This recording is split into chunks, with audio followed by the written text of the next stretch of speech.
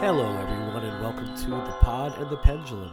Typically, we are the show that covers horror movie franchises, one movie and one episode at a time.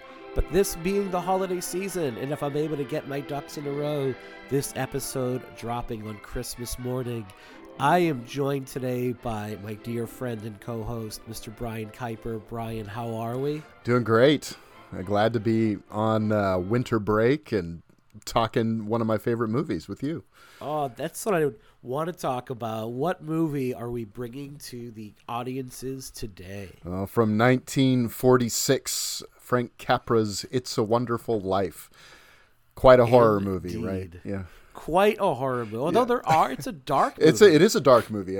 Absolutely it's a very dark movie. And we're going to definitely talk about that. But if you are listening to this on the morning the show drops, we want to say thank you for making us a part of your Christmas morning. I'd like to imagine that you've unwrapped your presents, you're wearing your Christmas sweater, and right now, like, you're preparing either like a big Christmas brunch or dinner, and you are spending some time with Brian and I. And I personally can't think of a better way for anyone to spend Christmas than with me in your kitchen, judging how you're cooking that roast. But yeah, we're here to talk about one of my favorite movies, which is odd, and we're going to talk about that. We're going to talk about first, I guess, Brian, when did you come across, like, this is such a ubiquitous movie, yeah. It feels like it's just something we're always with, but when did you first actually watch this movie, and how did it become one of your favorite films? Well, part of it was just on all the time when I was growing up. It doesn't really do that anymore. Everyone talks about it being on all the time, but it's just isn't shown on TV very often anymore. Well, and there are reasons for that. But when I was a kid, this was all that was on 2 days straight. You know, so you go to my uncle's house or wherever, and there would be jokes, you know, nothing to watch. Oh, It's a Wonderful Life is going to be starting any minute now. Yeah. So one year, my mom just said, hey, let's just watch the thing. And actually, you know, we've seen bits and pieces of it all these years. Let's actually watch the thing from beginning to end and see how we like it. And we watched it on PBS one year because, you know, no commercials. And made you feel smarter. Yeah, well, and it was also still the black and, because they would show the colorized versions sometimes, which is just like, plus it's your tax gross. dollars. You might as well use them. Throwing your tax dollars, you might as well use it, right? Right. Yeah. And so we watched it beginning to end, and we're just kind of floored by it. This is the first old movie outside of like the classic Universal monster movies that really spoke to me, that I was like, oh, it just felt very, there are a lot of things about it that felt very current. It felt very relatable, kind of universal about it. And so I recorded it off of TV one year again, and, you know, watched that over and over until I actually bought a legit videotape, and then a DVD, and now the 4K. And just this last week, I went and saw it on the big screen for the first time. Oh, did you take your son? No, we took my daughter and my wife. So it was a lot of fun.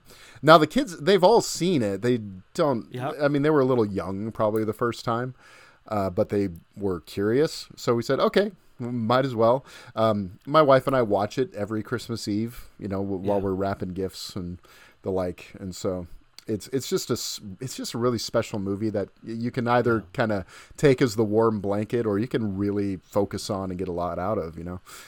So, and I would say, of the two of us, of the whole Pod and Pendulum crew, but of the two of us, for sure, like, you are definitely one that appreciates classic cinema a lot more than I. Not that I don't appreciate it, but I think, like, you actually dive into that realm a lot more. Was this one of those movies that maybe kind of sparked that? Definitely. Yeah, there's no doubt about it, because this one it's very accessible for an older film. Yeah. I think that's one of the the pace of this thing is incredible. It's kind of never a dull moment kind of movie, and so it sort of became a gateway to like some of other Capra stuff, sure, but then seeing things like I don't know, Citizen Kane or some of the other big classics, and then going more into more obscure stuff as I went along. But yeah, this was definitely one of the gateways for old Hollywood. I was much older when I first saw this movie, and I would say I went as far to like actively avoid Sure. it as a kid and a young adult because it was always on. Mm-hmm. And it was definitely one of those like things where I'm like, this thing is so all over the place and so everywhere that it can't be any good. Yeah. You know what I mean? And I'm like, I don't want to watch this old black and white movie. Right. I mean, they're watching it in French in Home Alone. They're Right. watching it on the TV in Gremlins. I mean, it was everywhere. Yep. So there was kind of inescapable, It was, you couldn't avoid Yeah. it. And it wasn't until really probably within the past 5 years, I remember it was showing in Boston. There is the Brattle Cinema in Harvard Square, part of Cambridge, Mass. Nice. It is like an old one-screen movie house that shows a lot of indie movies and a lot of like repertoire screenings, a lot of double features. And every year, this year they did. On Friday night, they did Black Christmas at 7 p.m. and It's a Wonderful Life at 7 p.m. and Black Christmas, the original, at 9:30. Sure. Yeah. And the next night was like Die Hard and It's a Wonderful Life. And unfortunately, I was under the weather and couldn't go. I had plans on going. But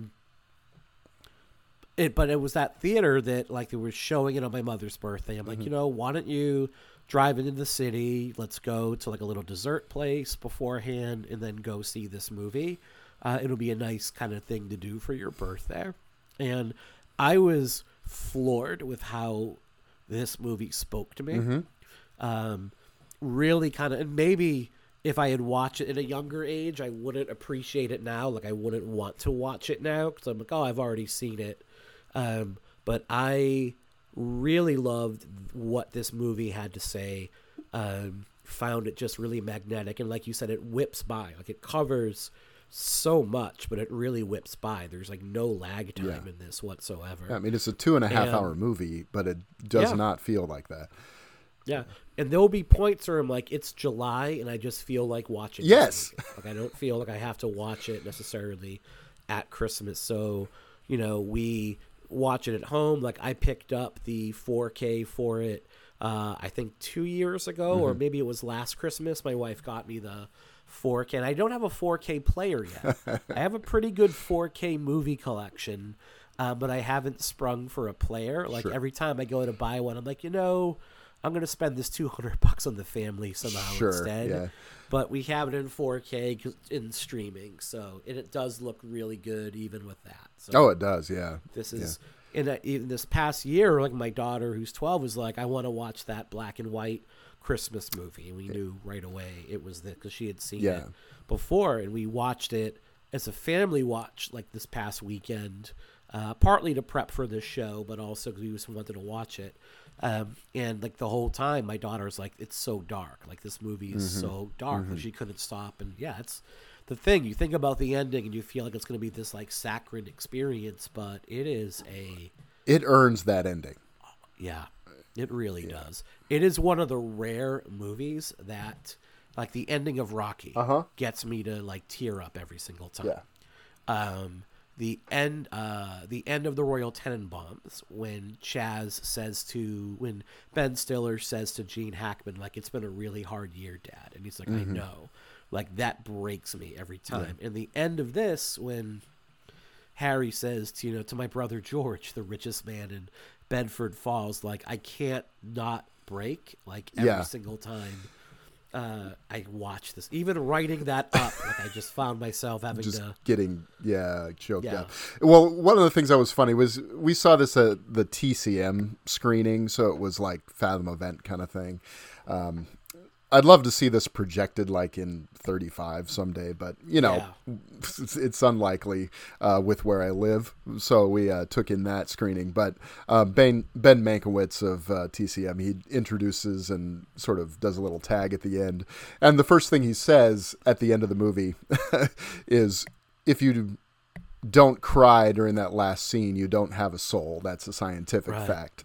And we kind of, my wife and I looked at each other. We've got souls. My daughter was like, I didn't cry. Right. She said she cried at other parts of the movie. It was just kind of funny. I think it comes with age. I totally agree. Yeah. Because when you're young and the whole world is ahead of you, and there's like, and I say this a lot to kids because you and I both work in education. Uh-huh. And one of the hardest conversations I have to have with kids who just like don't get it, or they're just not capable of focusing, or they don't see the importance of like their education. Mm-hmm. It's like, look, because I work with like kids that are just on the cusp of high school. I'm like, what's going to happen in the near future is like there are going to be more doors that close to you. Like right now, everything is open to you. Yeah. And what's going to happen really quickly is like doors are going to close to you that are never going to reopen. And I think as you and I get older, I'm over the halfway point unless there's some technological miracle that extends our lives by another decade or so. Mm-hmm. There are more days behind me than in front of me, and I look back at what I've done and what I wanted to do, and there's a bit of wistfulness there. Sure. And I think you also realize everything I've done, I've not done anything on my own. Like someone has been there to offer some support or kindness or give me a boost. And you realize when you have that, just like how important that is. Absolutely. Yeah. This movie just gathers more meaning the older I get. And it becomes a much more emotional watch the older I get. But I remember even when I was in college, like the scene where he's yelling at his kids and things like that really affected me. And, before I had children of my own, and it just now seeing that, it's like, oh man, not only does that get to me, I've done that, it's happened, and it might be my favorite scene in the movie. It's a great scene. Yeah. I know we'll talk about that a little more, I'm sure, when we're going to talk about elements of the plot, but I mean that, and they're like constant things that we, my wife and I sort of joke about during that. Like we'll come up to each other and go, excuse me. Yeah. Excuse you for what? I burped. Yeah. We do that all the time. And when that scene came on in the movie, my daughter looked at both of us and went, "That's where you got that." Yeah. So it was pretty fun. Just the line, like, why do we have to have so many of these damn kids anyway? I know.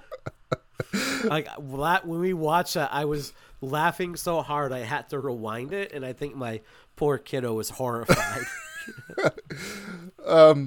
Yeah, just the frustration you feel by the end of that scene, because a lot of it is kind of funny at first, but then he goes over and just sort of trashes the models he's built in this little station over there, and it's just like, and he just terrifies them, and you feel the aftermath of that. It's like, what did you want?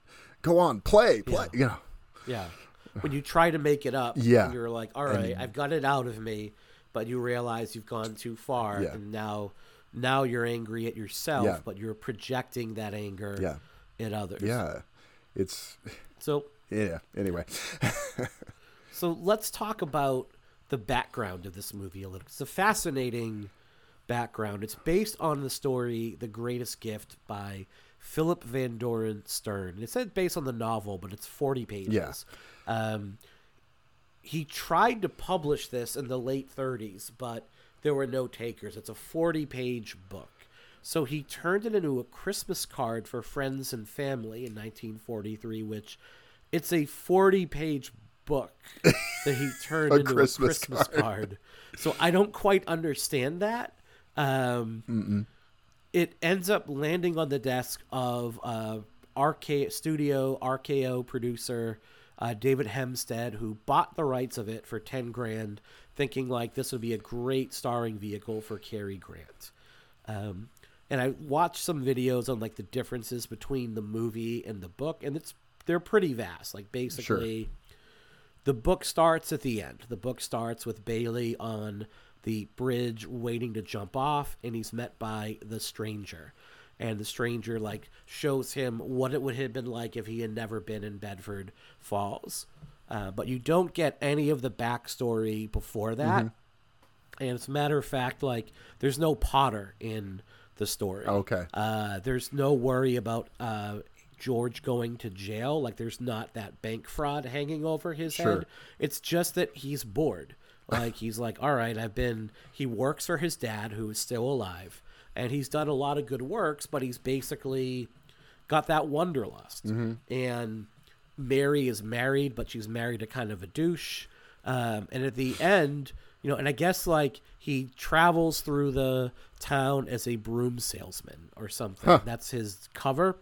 So you don't have that real emotional wallop that the Pottersville scenes do. And at the end of the story, he just goes home, kisses his wife, and like everything is hunky-dory.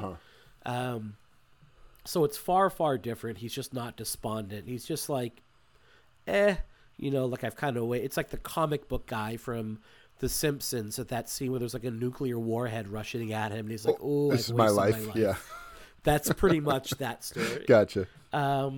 What can you? So this makes its way to Frank Capra, and it's the movie that Capra wants to do as his first post-World War II project. He'd been in Europe and I believe in the Asian Pacific as well, shooting documentaries, like shooting the Why We Fight series, documentary series. So what can you? I mean, because honestly, outside of this, and Mr. Deeds goes to. Mr. Smith goes to Washington. Mr. Smith goes to Washington. I've not watched anything else from Capra. Okay. What can you tell me about him as a filmmaker? Well, I mean, he was well known for movies that had sort of a sweet tooth, I guess. So movies that were Mr. Deeds Goes to Town, for example, is about a guy who suddenly becomes rich, and he experiences this. But here's the thing: Capra is sort of given. He was known for what critics called Capricorn. So corny movies that didn't have a lot of depth to them. But Mr. Smith Goes to Washington is sort of besides this one, sort of the quintessential Capra film.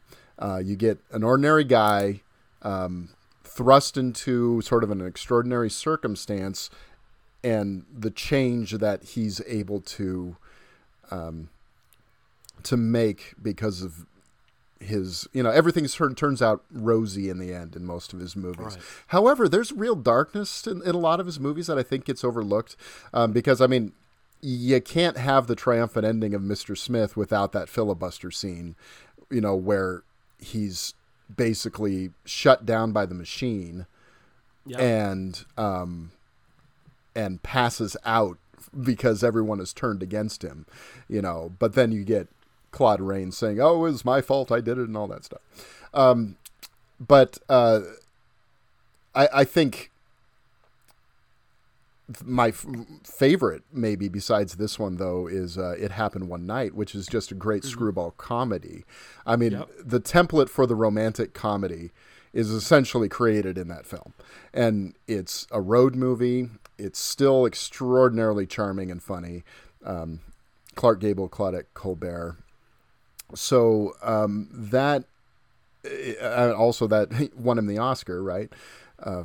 And he has a more diverse filmography, I think, than he's often given credit for. But he's sort of known for the wide-eyed, optimistic, aw shucks kind of characters and the Americana kind of thing.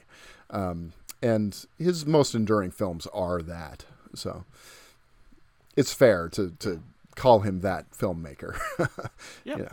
I mean, I found a quote from him here. He talks about wanting all of his pictures to have like a positive message. And I found this quote where he says, "My films must let every man, woman, and child know that God loves them and that peace and salvation will become a reality only when they all learn to love one another." And as far as messages go, there are worse messages to have than like peace only comes when we accept one another, which is still something that we don't do to this very day. That's right. I mean, all of his heroes are extraordinarily kind people, you know, and that is, he sort of champions the hard work, optimism, and kindness, you know, in his films very much. So he wins the Oscar for It Happened One Night. He also wins Best Director, Mr. Deed Goes to Town, and which I have not seen. That's I have that. I've seen Mr. Deeds with Adam Sandler. I haven't seen either one. I've got Mr. Deeds Goes to Town. You know, I've got the DVD. I've just, for whatever reason, it's been in my watch list forever. I just haven't got. Part of it is Gary Cooper. I don't know. Something about Gary Cooper never has done it for me, but, you know. Love them in High Noon. Yeah. Oh, yeah. I mean, there are a few movies that I think he's great, but for whatever reason.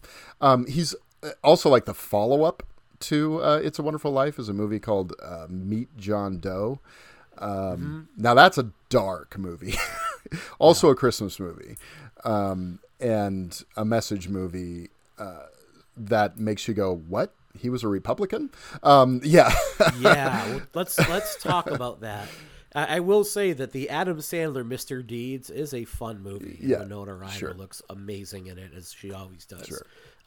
You know, I love Adam Sandler. I'm an Adam Sandler apologist through and through. All good. So this is what, you know, in researching this is what shocked me, is because when I think of Capra, I think like there is no one making a better argument for like liberal democracy and progressive.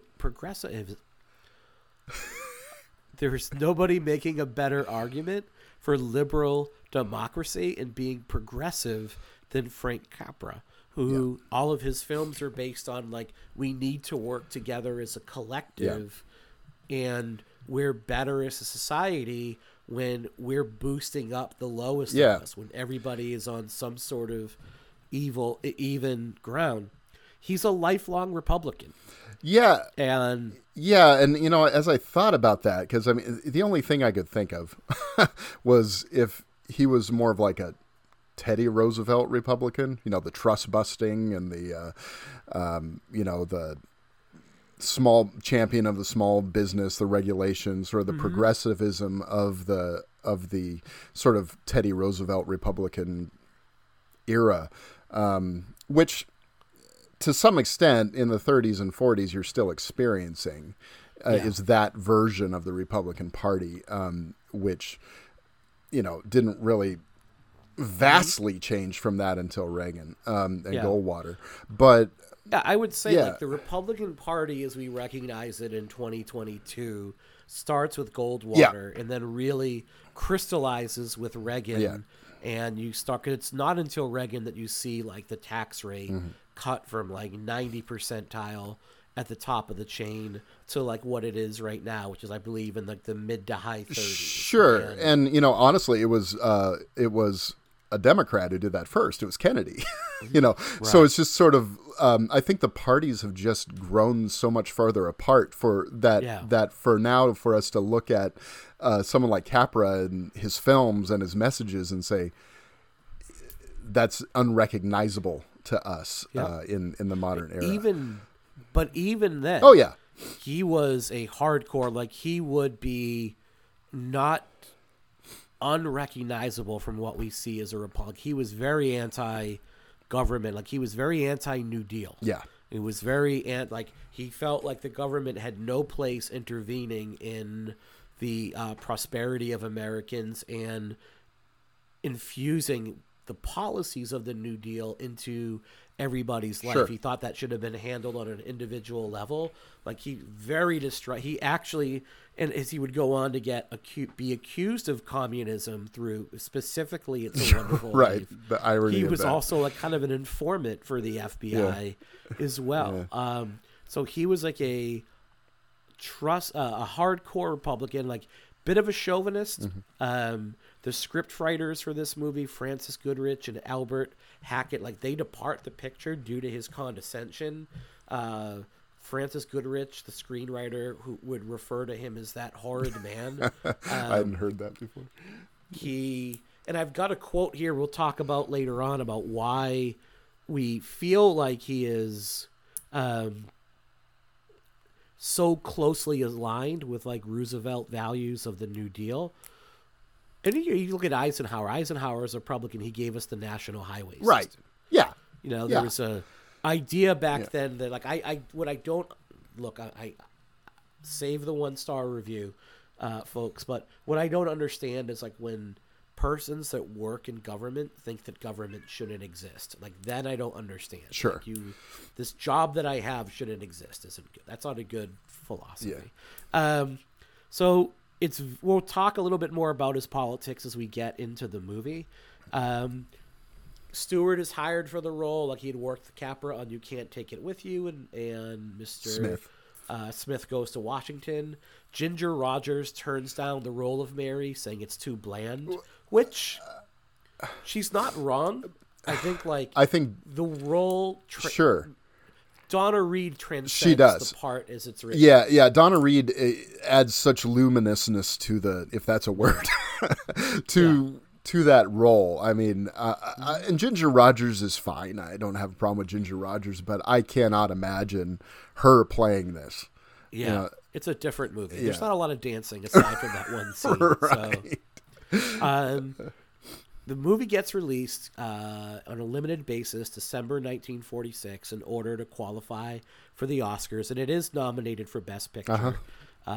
Gets a wide release January 7th, 1947, and it bombs to such a degree, critically and commercially, that it ruins Capra's career as a commercial filmmaker. Well, what's interesting, he started this whole company, Liberty Films, to make sort of his own movies. And he had been one of the most successful directors before the war, with, several of the movies that we've named already. He never quite reach those heights again afterward. No. And I think the reason is you look at the era of the post-war era, and you're into film noir. You're into dark, heavy stuff that doesn't have that sort of redeeming ending, or that aw shucks quality going through it. What did win Best Picture that year, The Best Years of Our Lives, which, if you haven't seen that, that's a terrific movie. Have not seen. Yeah, it's a lot of people look at the runtime. It's like 3 hours long, and just kind of go, nope, I don't know if I can do that. But that movie is about soldiers returning home from the war, and the adjustment period that goes on. And it's a very frank film. I mean, you look at 1946, and you don't think that is possible, but you watch that movie, and it's like they really went there. With that movie. And that is what I think audiences were ready for. They had just lived through not only a war period for 4 years, but a depression for 10. So audiences were ready for reality, and for whatever reason, it's sort of like, the 70s marking this period of sort of darkness as well, in the theaters. So I think it makes sense that, he lost his shirt, lost his company, over this one movie being a failure at the box office. It's just kind of a fascinating story about how this is one of the true cult movies, Yeah, and let's read some of these reviews. 'Cause I pulled a few quotes here regarding the reviews for It's a Wonderful Life in its day, like as it was released. So, Brian, do you want to read this first one from Bosley Crowther from the New York Times? Bosley Crowther, this guy, he was a he could turn a phrase. Let's put it this way: the weakness of this picture, from this reviewer's point of view, is the sentimentality of it. Its illusory concept of life. Mr. Capra's nice people are charming. His small town is a quite beguiling place, and his pattern for solving problems is most optimistic and facile, but somehow they all resemble theatrical attitudes rather than average realities. Ouch. And the thing is, that's not uncommon criticism for Capra films, that it is the sentimentality of it. Exactly. And then also from Manny Farber, The New Republic, to make his points, Capra always takes an easy, simple-minded path that doesn't give much credit to the intelligence of the audience. So he's saying that he's like spoon-feeding the audience, and I would argue against that in the case of this movie. I would too. I think that there's a lot of depth here to like George Bailey's plight, especially the realities of this town that he's working with and the people he's working with. You might argue that like he's always taking the right path and never taking the easy way out. But it's not easy for him to do that. Like it's not, I'm going to do the right thing and then be happy about it. Like there's a lot of misery. And part of what makes that so good is Stewart's performance. You can just see the darkness in his, I mean, I don't know if you put this in the notes or not, but Jimmy Stewart was a World War II flyer. I mean, he had seen real action. He had really seen battle. He had seen some very dark and frightening things. And he returned from the war, and you can see in this film that he still has that in his eyes. He still projects some of that in this film. I mean, he readjusted quite well, but the movies that he does after this are dark. I mean, the Anthony Mann Westerns, the Alfred Hitchcock films that he did, it's real dark stuff. Yeah. There's no shortage of reasons why he would go from, say, being Capra's right-hand man, like, to making things like Rear Window in Vertigo, and becoming like a staple of Alfred Hitchcock's team in like the 1950s. Like you could see the appeal of that kind of like darker material as a way to kind of work. I mean, artists talk about it all the time. Like they use their art. It's a way to work through traumatic experiences. Absolutely. So Capra chalks this up in part, as well as his disillusionment with the more liberal and loose values of Hollywood heading into the 1950s as the end of his career. Like he kind of also lost interest in making movies. So I have this quote from his autobiography, and it's pretty fucking bleak. I haven't read so that idea of like, well, maybe it was like a Roosevelt Republican. It's like, well, maybe not. This would fit right in on Fox News in 2022. Sure. So it's the winds of change blew through the dream factories of make-believe, tore it, crinoline tatters, the hedonists, the homosexuals, the hemophiliac bleeding hearts, the God haters, the quick buck artists who substituted shock for talent. 50s are when Corman came up as well, right? Yeah, late 50s when Corman later? Was. Yeah, he's more 60s, but yeah. This is from 1972 when he wrote this. So you look at Val Lewton and things like that in the 40s. I'm looking at. I just did an examination of Cat People, and that movie is gay. You know, I mean, for example. So there's a lot going on here that, it's I got different a little world. More here. The quick buck artists who substituted shock for talent all cried, "Shake 'em, rattle 'em, God is dead. Long live pleasure. Nudity? Yeah. Wife swapping? Yeah." Sounds like Pottersville. Yeah, it does. Liberate the world from prudery. Emancipate our films from morality. Kill for thrill. Shock, shock. To hell with the good and bad. Dredge up as evil. Shock, shock. And then he added, practically all the Hollywood filmmaking of today is stooping to cheap, salacious pornography and a crazy bastardization of a great art to compete for the patronage of deviants and masturbators. Well, I mean, okay, so He's writing this at the birth of New Hollywood. Yeah, because you're looking at the late '60s, early '70s is when you've got Bonnie and Clyde and the Wild Bunch, and you've got The Graduate. Yeah, The Graduate, but then you're also talking about horror films. You're talking about Herschel Gordon Lewis. You're talking Roger Corman, like you mentioned, but even like Hammer had gone nudity and all kinds of things by that point. So, hey, the world changed, I tell you. When you look at when the Hays Code ended and the ratings system came in, I mean, it's just a different world. Yeah. So, and I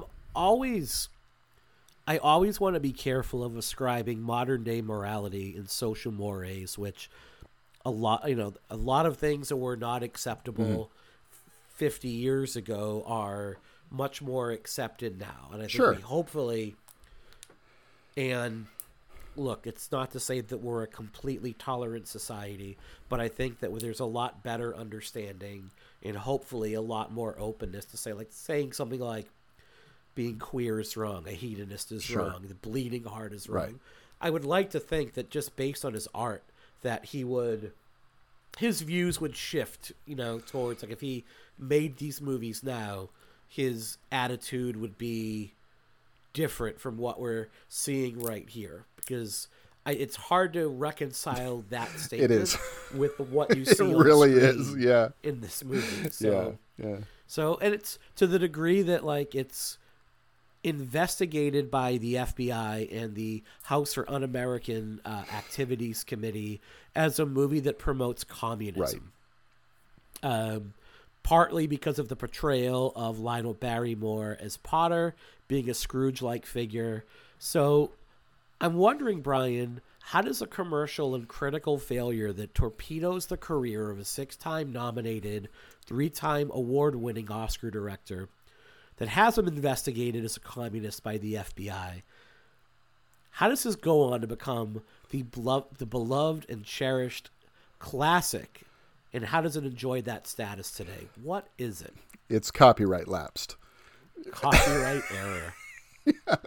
Which is just, it fell into the public domain. That is just one of these incredible things about this thing. George Romero should have remade this movie. Yeah. At one point, because it's, horror fans, every time you see Night of the Living Dead on screen, it's the same reason. And stations realized they could show this over and over and over again and really not have to pay. I think they had to pay because it was based on a book. Yep. They had to pay a nominal rights fee because it's a based on credit. But it wasn't until like the 90s where the copyright, I think, or the rights were picked back up. Yeah, Paramount owns it now. So good for them. I mean, one of the things that is fascinating about it, because so many movies that fall into the public domain, movies fall into the public domain all the time. There are tons of them. It's just this one is really, really, really good. And a lot of them that do are not. There are. I mean, I think City of the Living Dead's a pretty smashing little picture. Right. There are exceptions. Much harder to show that between Thanksgiving and Christmas, and and this being a Christmas movie that is really one of the strongest, made by a director of Capra stature too, to be able to show it for free. Oh man, that's too tempting not to do. Right? And you figure with commercials, you have an over 3-hour block. Yep. So you can, like, especially when there were only 3 networks and like your UHF stations, to be able to take up that much programming time during a time of year when like network shows are on hiatus and you're showing reruns, that to be able to show this over and over again and build like the holiday around it, like there's a lot of upside in the thinking for that. So just by the fact that it was so shown so much, it was like, well, it's on so often, it must be good.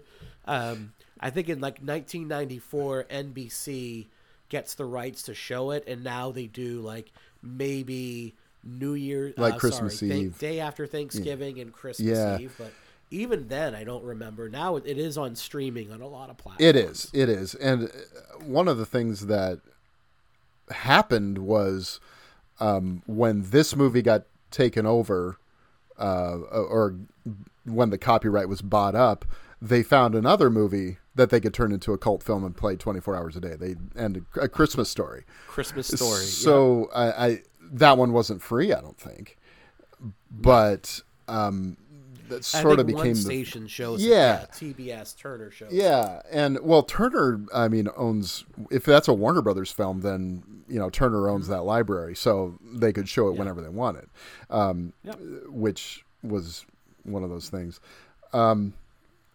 But yeah, it was just fascinating. Like in the 70s, I guess, this film was rediscovered. People would start having watch parties for it, and it just grew into this cult. It's kind of a beautiful story, and this film, because cult movies are so often things that are John Waters, that kind of thing. Movies that you may not be able to share with the whole family. Let's put it that way. But here you've got something that kind of anyone can enjoy. Mm-hmm. And I think that it makes it a really unique film in that cult space. Yeah. And I can see it becoming beloved in the 70s because, the 70s is probably my favorite period of American film. Oh, yeah. The 70s and the 90s to me, I think, are two really strong periods of American filmmaking. Mm-hmm. But they were tough movies. There were no more it's like a lot more shades of gray. There are no easy answers. And it is a period of filmmaking that is very often and very rightfully critical of our country as a whole, of the United States as a whole. You can go back and look at this film and say this is a better time. And it's not a saccharine picture of America. It's not white picket fence and everything is hunky-dory. But I think you can see a time where there was a lot more self-sacrifice and people were willing to make that. I think the 40s were also maybe a comparable time in some ways to the 70s. I mean, they say history repeats itself. And I think that there are elements of that are true, where you're coming out of a war period and before that another difficult period. I mean, the 60s, the whole 60s was the war period, right? But then the whole 30s was the Depression, and then you had half a decade of this very I mean, the scenes in this movie where they're talking about the war, I think to myself, I don't know if we'd be able to do that today.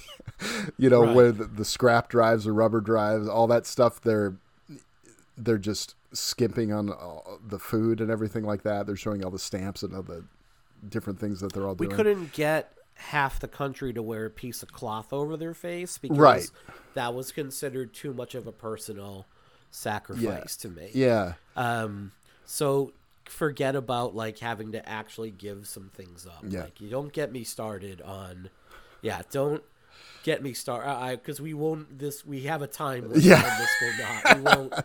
We won't. Make it. I got you. All right, so let's dive into the movie itself here, and I kind of have it, a little bit different from normal, and then I have us kind of going beat by beat through it a little bit. What do we think of the opening? The opening of this movie, we get the overview of Bedford Falls and the conversation between God and Joseph and Clarence, and it sets the action up. Let me ask you, I don't like Clarence. I find, which is a weird thing to say. It's hey, the most important character, one of the most important side characters. I find him super annoying. Played by Henry Travers, who I do like. I do like Henry Travers. I don't know. I'm okay with Clarence, but he's supposed to be a little annoying, I think. It's just a bit. The thing much. is, I think what's funny is they set it up with this sort of supernatural element, but then most of the movie kind of ignores that. It doesn't spend a lot of time there. And I got to say, there's an argument out there by some people that say this movie is not a Christmas movie because only the last part takes place on Christmas. Well, I call BS on that for two reasons. First of all, the actual in the film scenes for Christmas start at the halfway point of the movie. So that Christmas Eve part is the halfway point of the movie. But technically, all of the flashbacks are Christmas Eve because they're being told to Clarence on Christmas Eve. So the whole movie is a Christmas movie. This was pointed out. We covered this on our show last year, and Michelle pointed that out to me. I was like, yes, that is true. So you can it makes an argument for watching this movie beyond Christmas for season. Sure. Same with like Gremlins. Like Gremlins takes place during Christmas season, but it's not necessarily a Christmas movie. Die Hard is a Christmas movie that you can enjoy any time of year. Yeah. There are certain movies like I'm only going to bust out between the day after Thanksgiving and say New Year's Day. Christmas Story, A Muppet Christmas Carol, which is probably my second favorite. Probably will cover that next year, which I think is like Michael Caine's greatest performance while high on PCP. The whole shoot. I like to imagine him being like totally fucking on peyote and just interacting with the Muppets. Yeah. But this you can break out any time of year. What do we think of these early scenes of like Robert Anderson and young George? I think they're glossed over a lot of times, but they're pretty critical to developing him as a character. They are. And I think, maybe even more Mary in some ways too. Mm-hmm. I think that, and Violet, I think that the interactions between the three kids are great. And I love that they say, now remember what happens here because you'll need to remember it for later on. Well, they're not saying that to Clarence. They're saying that to us as the audience. Yes. Because Clarence doesn't need to remember that, what happens there. Mm-hmm. Because, the whole idea is because George saves Harry, all those people on the transport live and he becomes a war hero. Well, that's Clarence's doing. He doesn't need to remember that. We need to remember that. And I think that is it's sort of fun to have that narration thing going on without it being, like I said, it's not really intrusive for most of the time. Most of it just lets the story unfold. And I think that's effective. And then you have, I think Robert Anderson, who's also in another Christmas movie starring Cary Grant called The Bishop's Wife. It was remade into The Preacher's Wife with Whitney Houston and Denzel Washington sometime later. That's a pretty good movie. But this is one of those kids that, he pops up in these old movies around this time. You see him a lot. You see the people that play Mary and Violet a lot. But the whole Mr. Gower scene is kind of terrifying, too. Yeah. H.B. Warner had been typecast because he played Jesus in a previous King of Kings, the silent film, Cecil B. DeMille's silent film, and so for him to he was actually always grateful to Capra for giving him this opportunity to play a real jerk. But at the same time, so there are things that are shocking here, like striking him, boxing his ears and all that, and the blood really coming out of his ear. Bleed. Yeah. Like really hitting that kid to the point where he was really bleeding. Like that's not makeup. I did not know that. Wow. Yeah. Because that's some intense stuff going on. Mm-hmm. I remember watching that, this past time, and I don't think that would be a shocking scene to 1940s audiences. No. Do you know what I mean? I know. Like, that just would have been like, that's like my mom is fond of saying with my aunts, like they're fond of saying, if you guys parented like we did in the 80s, you would be in prison. Right. And they have a laugh about it. And, then I call my therapist for an extra session. Because they're not wrong. Like it was just accepted that that's the way it was. Even more so in the 40s. So, or this is what 1919. 1919. And one of the You could things legally hit that kid with exactly your car at that point. right. Well, one of the things that I didn't think about until sort of this post-COVID you just recovering from COVID. So I you know what I mean though. But even then, it was like for me, Yeah. it was like the flu. Yeah. You know, and I don't want to minimize anyone's experience, Right. but I wasn't scared like I would have been in 2020. Well, I mean, looking at what's happening in that movie, it's 1919. The flu, Influenza. the influenza, epidemic, I should say, a pandemic of Yep. that period. So, I mean, and this is something that people going to see this movie in 1946, a lot of them would remember that. They would remember, the so-called Spanish flu. And so I don't know why that never really occurred to me before this last watch, but it made it feel very modern again. That experience. And you get a clue early on with George, like he's going to do the right thing, but he can also be like that wanderlust is already there. He's also kind of a reply He guy. is. Like Hey, when brainless. he's with Mary at the counter. Yeah, exactly. Don't you know where coconuts come from? It's like, yeah, I know where stuff can come from, but still not like it. Exactly.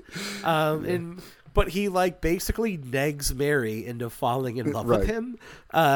That's his long-term plan. And two observations I had like watching it this time is number one, Mary takes a long time to eat like a 2-scoop thing of ice cream because if George is gone for an hour to like quote unquote deliver that medicine, like she's still there eating that ice cream. And I think he does put coconuts on it. Like you're gonna like these anyway. Well, she's and I love. well, she's staying there Yep. because she's got a thing for George. This is your bad ear, isn't it? It's like, I'm gonna love you till the day you die. I love that. I love that little part. I mean, it's so sweet, and Violet is already being set up as being who she is. It's like I like him. You like every boy. What's wrong with that? What's wrong with that? It's love great. That. It's great. And now we're like, of Yeah. course, like there is very little wrong Exactly. with that. Like, go ahead and but I like that this first interaction with Potter and George when George is a kid is less about what George's dad is arguing for and more about like, this is my dad. Right. And like nobody messes with my dad. Like my dad is larger than life. Like my dad is my hero. Right. That's why, the cigarette ad has young George running to ask his dad. Dad's always right. Yeah. And I love how that contrasts with like the next scene we get before the prom when he has that conversation with his dad around the table when he basically without saying he realizes he said it without saying it. Is it like, Dad, you've kind of wasted your life. Yeah. Like you could have been so much more than you are, yet here you are running this like savings and loan that has never made $1. And he realizes that talking through his dad, that he's like, my dad maybe wasn't all that he could be, but he's helped so many people. And it's like, Dad, this is going to shock you, but I think you're a pretty great guy. I love that. And it's like, I think of conversations that I can't have with my dad who passed when I was 19. Right. And I would love to have I would have loved to have those conversations with him when I was about this age. And that scene, just in the past few years, has really affected me a lot more. Because my dad's in his 70s. He's starting to show some signs of his memory going, things like that. And it's just kind of makes you realize, you gotta cherish the people you have in your life while you still have them, and that's and the fact that it turns out to be their last conversation, but at the same time, it's like, well, at least he did say it. He did say, I think you're a swell guy. And then, did you hear that, Annie? It's like, well, it was about time one of you lunkheads said it. But it's that moment when you realize that your dad is human. Right. He's no longer superhuman. He no longer has this, like, he's shrunk down to man size in that moment, but that's still okay. Like, the relationship could shift at that point. Yeah. And I think it's a really, like, it's one of those scenes that over time has definitely taken on more meaning for me. Yeah. We move to the prom scene, which no one here is in high school. No, Like, not even unless, close. unless you started high school and kindergarten at age 15. Just want to note quick, brief appearance by Carl Switzer, who played Alfalfa in the Our Gang and Little Rascals series of shorts. Like Capra actually directed a number of those, and this was one of those, like, Switzer's a really sad story. Really is, I believe he died like a pauper. As many of the Our Gang folks never really were able to kind of recapture that success. But you see him here as kind of like a little shit weasel. He's Mary's first date, right? Yeah. So, okay.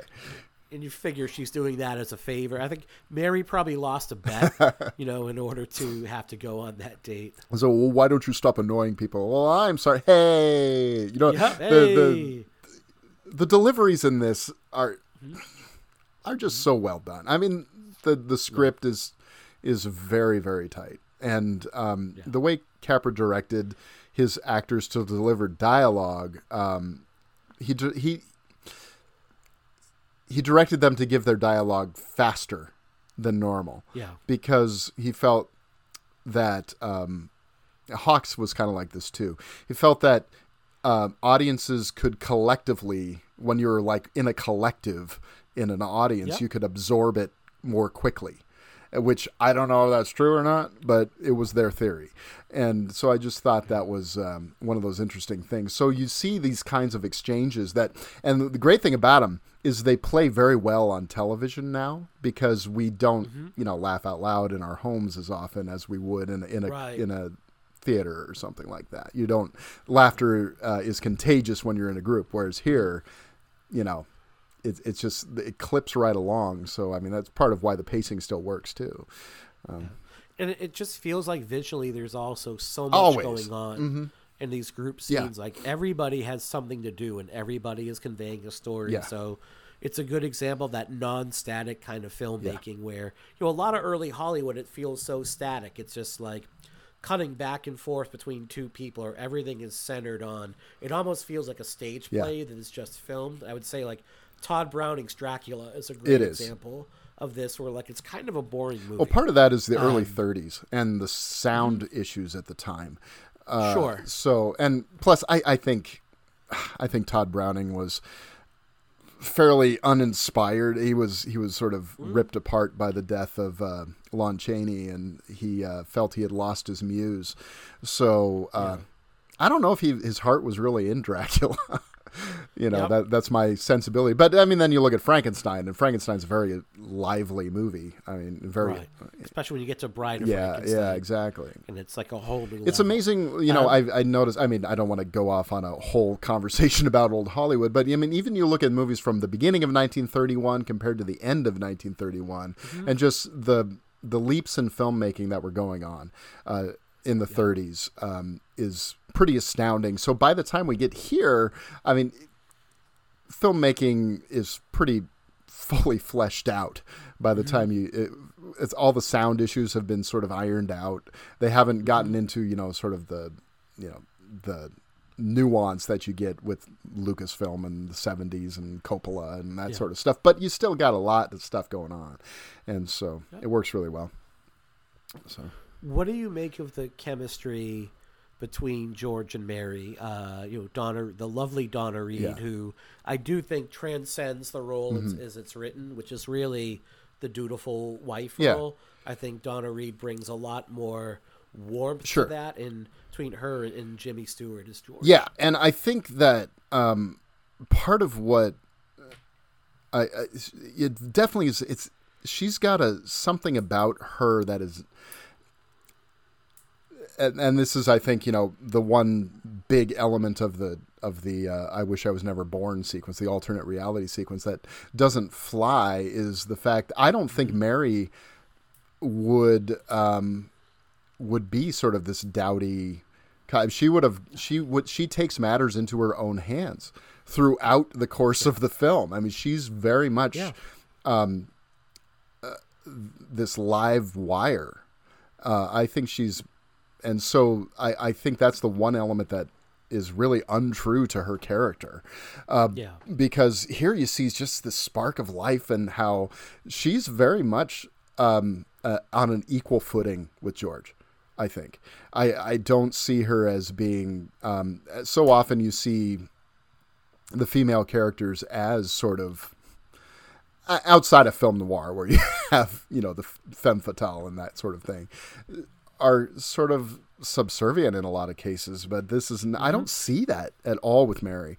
I think that a lot of that, I think, like you said, is because of Donna Reed, though. And I think that Jimmy Stewart kind of just had chemistry with everyone, it seemed like. I can't think of a movie where it's just a cold fish that where it's him and a romantic leading situation.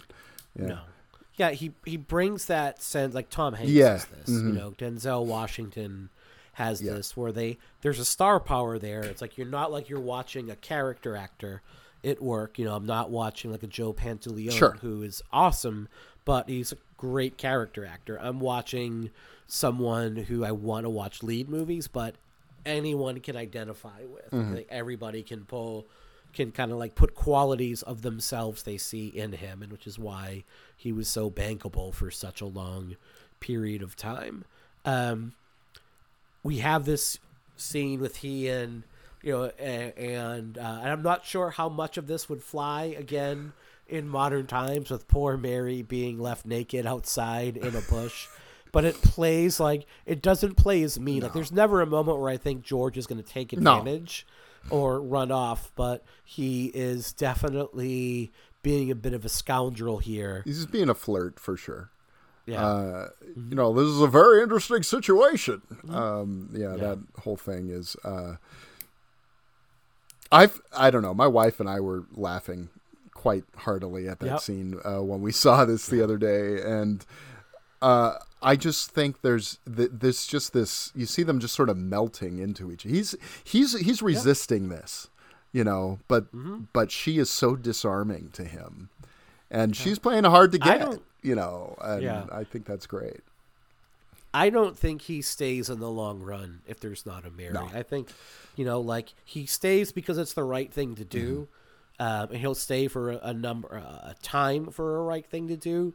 But if there's not a Mary in this scenario, then he will either run the company from afar or just check in on it, or he'll be out, and he will maybe force Harry's hand a little bit. We'll talk about that in a little bit here. He might play a little bit more hardball. Like that offer from Sam Wainwright to get in on the ground floor of plastics might seem a little bit more, it might be a bit more enticing if there's not a Mary in the picture to have to look forward to come home to. Look, I would not mind coming home to Donna Reed in her prime, and that would not be a horrible fate to have to come home. Certainly to. not. But we have this horrible tragedy where his father dies of a stroke.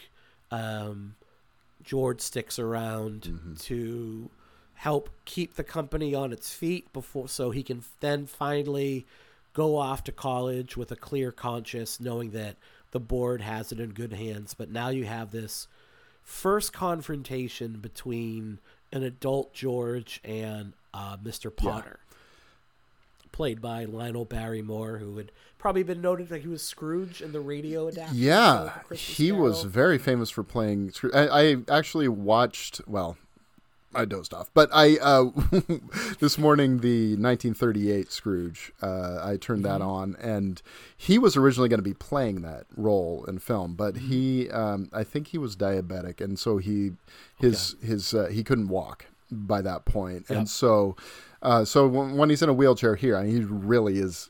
It is necessary that he be in the wheelchair.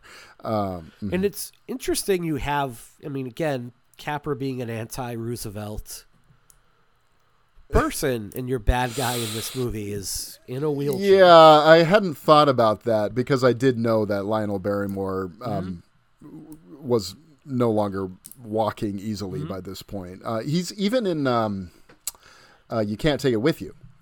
He's in a cast and on crutches in that movie. Okay. So so in 1938 he had Reginald Owen take the role for him. But he had become very famous for playing Scrooge on the radio. But so this movie is sort of his chance to play Scrooge on film. Yep. Yeah. So I want to drop in a cut here, which is George's speech of the board in Potter about George's father as a businessman and the difference between George's dad and Potter and how.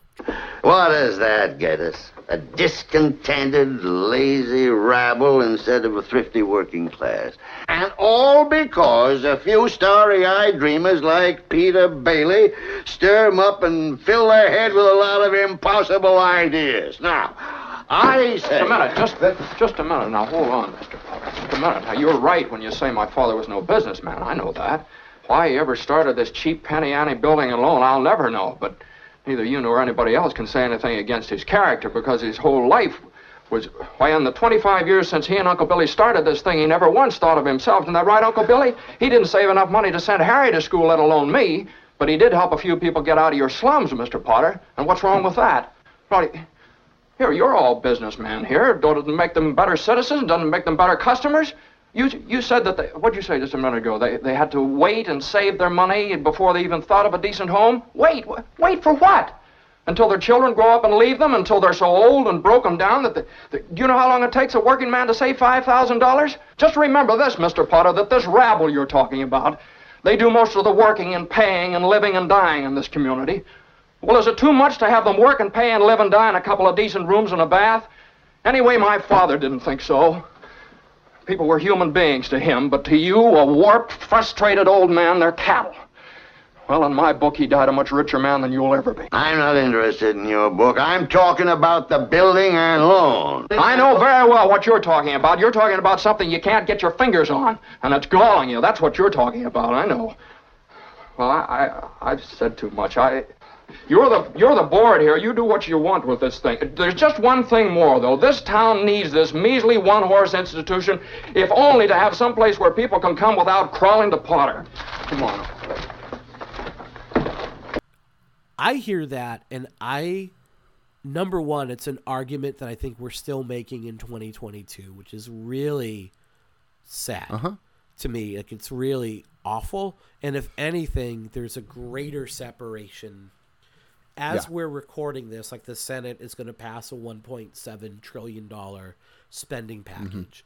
What is included in that package is, I want to say, like $40 billion extra on top of what the administration wanted for the Defense Department. And I might have my numbers wrong, but it's billions more in the tens of billions more. What's been cut from that package is the possibility of any extended child tax credits, as we know in 2021, lifted literally millions of families out of poverty. Well, I mean, ironically, the child tax credit wasn't that a Reagan thing? No, I'm talking about the child tax credit that was extended. You got the $3,000 to $3,600 under in 2021, which was then not. And there was talk of re-adding it, but that was scuttled. Sure. And now there's zero chance of that being implemented with the division we're going to have. And folks, strap in. We're going to have 2 years where nothing gets done. Oh, literally nothing gets done. So we're still having this argument today about lifting up the neediest, not even the neediest among us here, but the working class blue collar that is scraping to get by. This to me is like the greatest argument for the policies of the New Deal. Like when you look at what he's saying here, how long does it take someone to save $5,000 in 1947 for That's a right. home? Yeah. Right? But also this idea that like when everybody has a piece of the pie, when everybody has equity and stake in the game, you become like a better citizen. You're more invested in your community. You're reinvesting in local businesses. The more, if you hand a rich person $100, they're going to like throw it in the bank. They're going to invest it, whatever.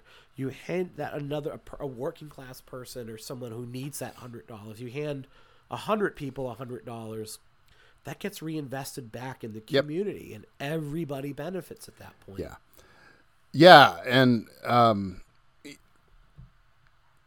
and Potter, he wants to essentially own everything, which, and the only thing standing in his way is this small business, the little guy here. And I just find that fascinating. You could also look at that, I suppose, if you're thinking Capra, I wonder if he's thinking of himself and RKO and Liberty Films as being sort of the last bastion in filmmaking, standing up against the moguls, standing up against your Louis B. Mayers and your Jack Warners, and people like that. I don't know.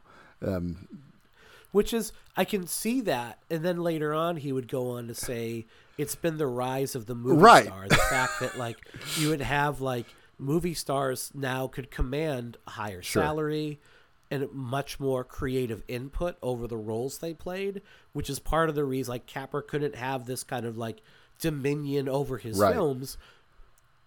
It's part of that disillusionment and why he would turn to I'm just going to make academic films at this point, or he would preside over the Directors Guild later on in life as well. Yeah, it's sort of just one of the weird ironies, he just seems to be one of those walking contradiction kinds of people. I have this quote from the New York Times, and it's a review of the book the article is called It Wasn't Such a Wonderful Life, and it's a review of Capra's biography that was published in 1992, a year after he passed. So I'm just going to read this little excerpt here.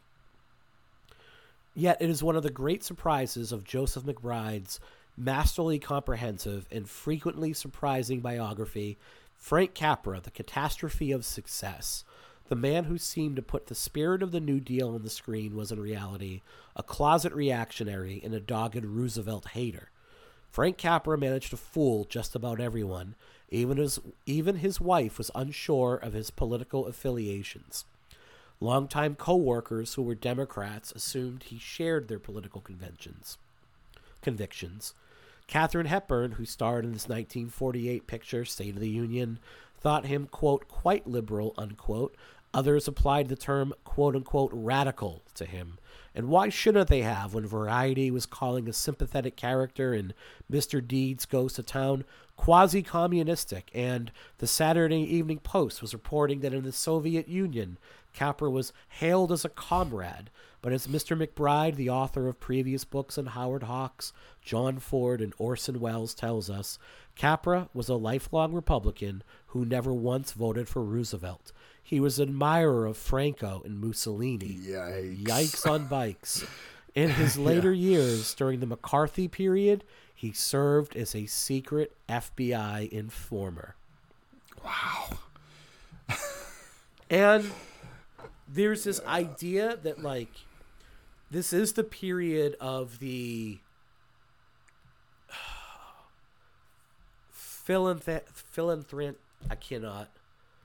I still cannot get over my cold, so I'm mispronouncing. The benevolent billionaire, the benevolent millionaire. Sure. Yeah, okay. You had your figures like Rockefeller, who exploited the working class for decades and then later in life tried to rewrite their own narrative by being extremely charitable.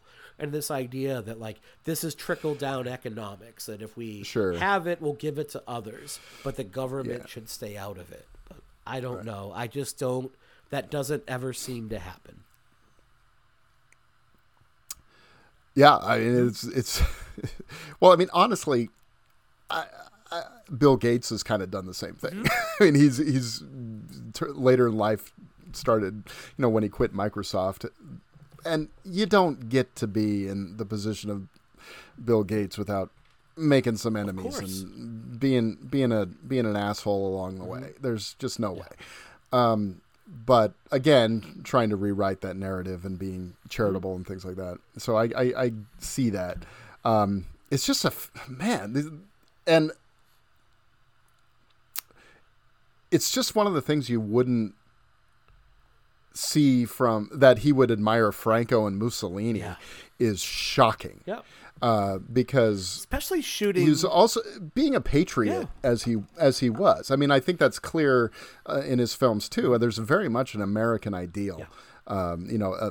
The sense of democracy and standing up against tyranny is in a lot of his films. Yeah. He's an American immigrant success story. He's the son of immigrants. Absolutely. He's very much a success story. I think along with the immigrant story sometimes comes this idea that once I have mine, I don't want others to have it. And which is odd, because I definitely don't see that in his films, or especially in his work here. I think the comparison of like Potter saying like, as long as you shoot pool with these people, anyone can get a loan, he is really diminishing the value these persons bring to the community. Your policemen, your taxi car drivers, your bartenders, your bank tellers, just your everyday workabout people. He's really diminishing what they contribute. Like, oh, they just shoot pool. They're a bunch of riffraff and flim-flam, where George very much recognizes their inherent value as people and says, like, if we're going to work ourselves to the bone, we should be able to come home to a nice home and a nice roof under our head and a good family. Like we should be not have to live and die in poverty if we're going to do this. And I just think it's a beautiful message that resonates today, even still. Yeah, absolutely. And that's one of the strengths of this movie, is that it is resonant. Mr. Potter, you can apply whatever rich billionaire you want to that guy of any era. I mean, come on. And you can see, the little guy as George and Bert and Ernie and Martini and Nick and all these people. We know these people. That's the thing. We still see these people. So part of what makes a movie great, right? Yeah. Is it just remains sort of eternally relevant. Unfortunately relevant in some ways, but there's definitely a positive relevance as well. I mean, I think the ideals of meeting someone and falling in love and having dreams that don't happen, that's very relatable. But having those dreams not necessarily be the best thing for you anyway. Yep. I think that's a strong message. I mean, maybe the life that you do have is better than the one you thought you wanted. Yeah. I mean, those are some pretty powerful and frankly universal themes, I think. I think we all have felt something of those things at different times of life. Like you said, like Potter only wants George's savings and loan because he doesn't already have it. He has everything else in the town. And it's pointed out later on. He's like, you have all of these other things, but this man's just built a little community right here, and he's been smart about it, and the homes are doubling in value. You can't really ignore it anymore, but it becomes this obsession with him. I want it because I don't have it yet. And someone even points out, like I think George even points out, you have more money than you could ever spend, and you can't take it with you. Like, Potter's accruing wealth, and he's accruing things. But none of those things hold any meaning to him. There's no value to him. Yeah.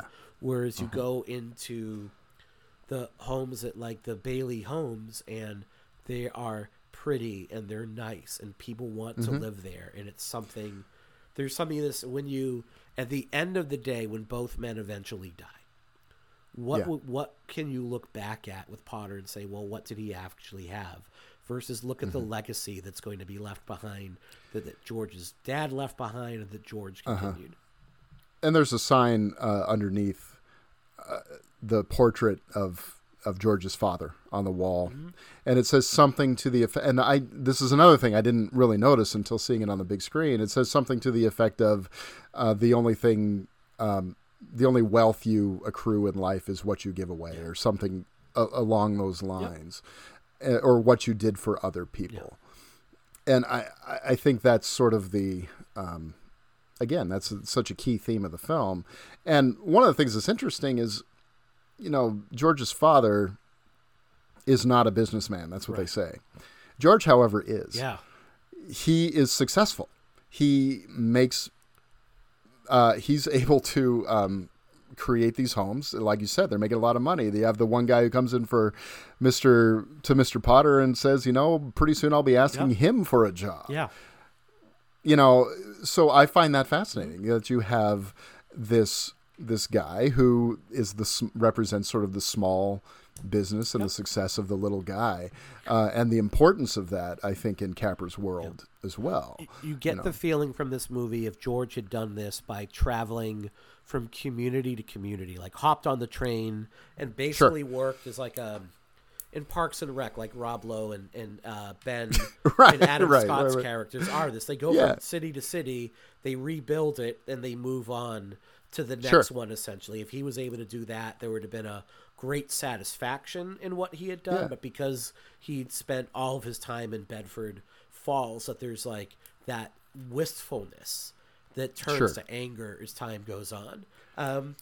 Moving on a bit, I thought we'll do this in a tight 90. So right. Well, it's tough Christmas when we're talking about 2023 at this point.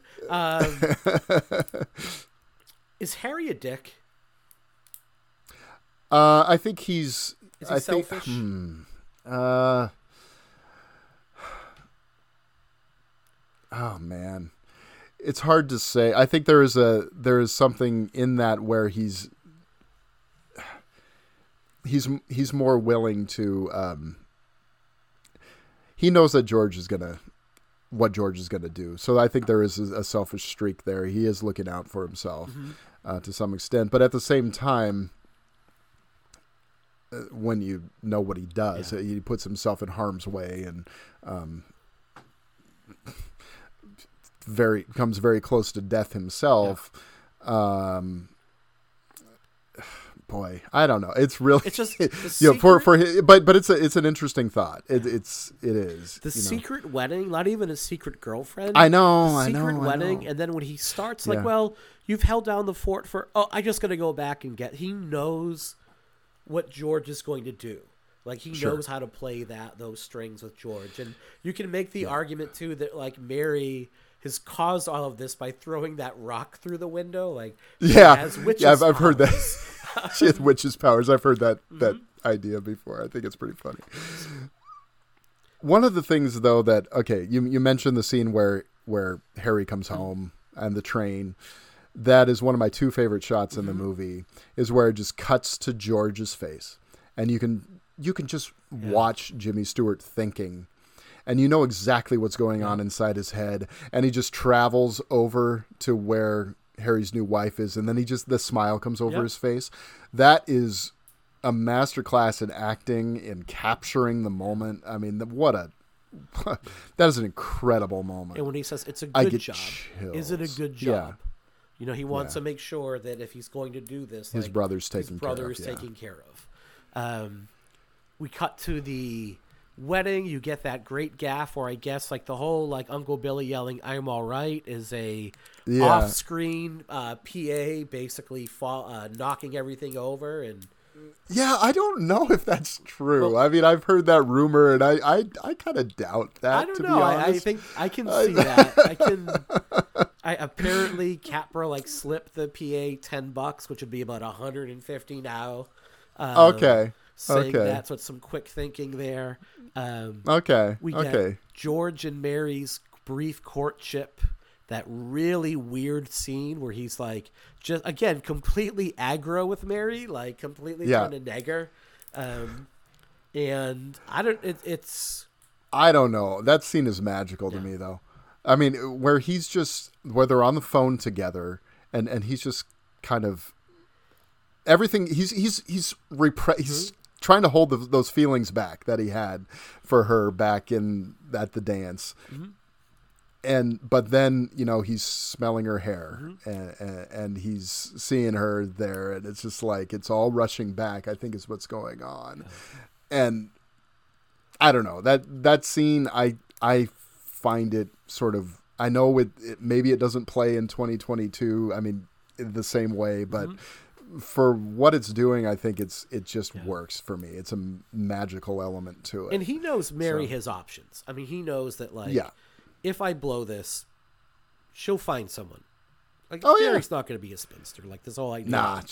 Sorry. That's not ridiculous. there's anything wrong with that. Not that there's anything wrong with not wanting to be partnered. Well, the problem is... That's why it's funny. Like, this world where, like, Mary doesn't have a partner is the worst. Like, that's not the worst thing in the world. Well, honestly, if she didn't have a partner, she would be just as strong and tenacious as she is in these earlier scenes. So I don't think it makes sense to the character. That's the one part about the movie that really bothers me. And it's not that she's unmarried, and it's not that she's a librarian. It's that she is sort of a wilting violet. You know, that's what bothers me. Her and Violet would take off to New York together. Yeah. And they would open up their own sort of burlesque, library. They would open up like a bookstore / burlesque house that would absolutely tear it up. I could see that. What do you make of the bank run scene? I mean, this is one of those... Well, this is one of those great moments, isn't it? Tom, did you get your money? No. Well, I did. Old man Potter will pay 50 cents on the dollar for every share you got. 50 cents on the dollar? Yes, cash. Well, what do you say? No, Tom, you have to stick to your original agreement. Now, give us 60 days on this Okay, Randall. Are you going to Potter's? Better to get half than nothing. Randall, wait. Now, listen to me. I beg of you not to do this thing.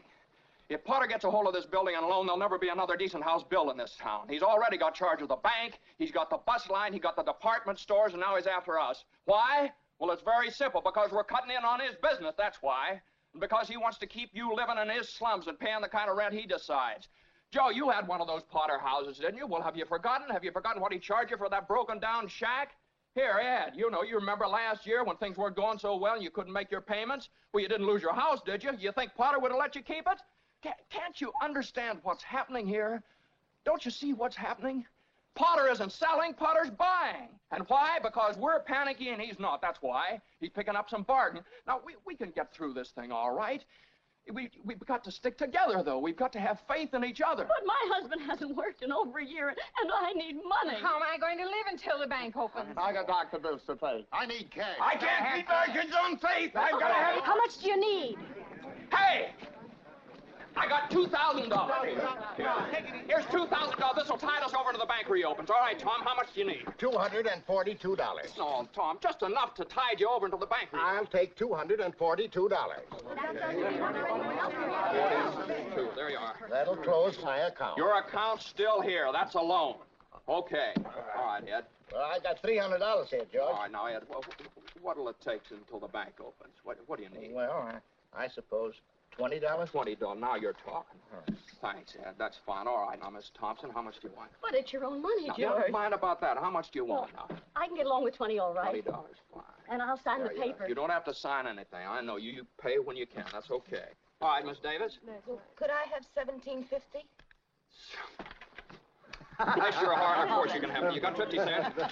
I mean, when I was younger, I didn't understand it because it was like, what is this?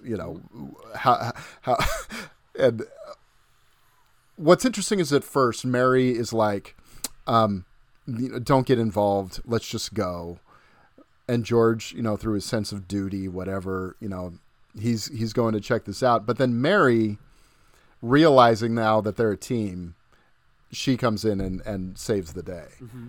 I think that is and then the one guy wants all of his money back, and then I love the part where the gal asks, "Can I have $17.50?" Yes, and he just kisses her. I mean, it's just like this great moment, and the joy at the end of the scene. I mean, they just barely scraped by, and they're like, "We did it! We did it! We have beat Potter once again." Pretty remarkable. And then he forgets that he's married, and all these kinds of things that are going on in that scene. And that whole idea, too, with this, what struck me on rewatch was like the customers in Bedford Falls, like going to Potter and getting 50 cents on the dollar for their hard-earned money and being happy to do it. Right. Someone like, the $242 guy being willing to walk out the door and get $121, knowing that that is probably for us, like, maybe a month worth of pay at this point back then, and being like, I will gladly give up a month worth of pay because it means at least I'll have something like that. Having to crawl to someone like that is one of those things that really, and then George, once again, not only appealing to their sense of community, but having the foresight to know if we close, this town is done. Not just like my business, but this town as a whole. And he's not overstating, and it all goes to him. I mean, that line's like, if you close your doors before 6 o'clock tonight, you will never reopen. And it's sort of like this is the last bastion of hope for this town.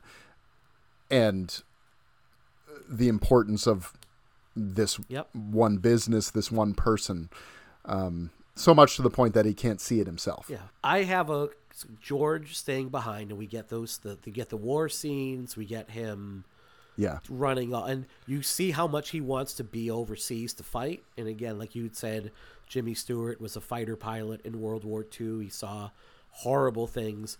The whole war scene, it's glossed over very quickly. I think maybe recognizing there's very little appetite for an extended. It's not what the movie is about, right? But people would remember, and it would be fresh in everybody's mind. Harry's it goes through it very quickly, but it's.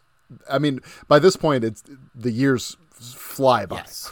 I mean, she has snapshots.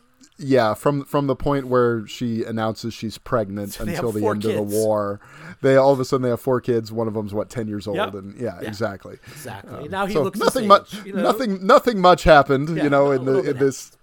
But you get the shots of these expansive park that he's built, this development he's built, and it's like you said, like one day I'm going to be asking Mr. George Bailey for a job. And realizing like Potter's time might be coming to an end, like the time of which unfortunately is not the case. The Potters of the world are still winning. Right. You see when Sam comes back, like I could have been on the ground floor here.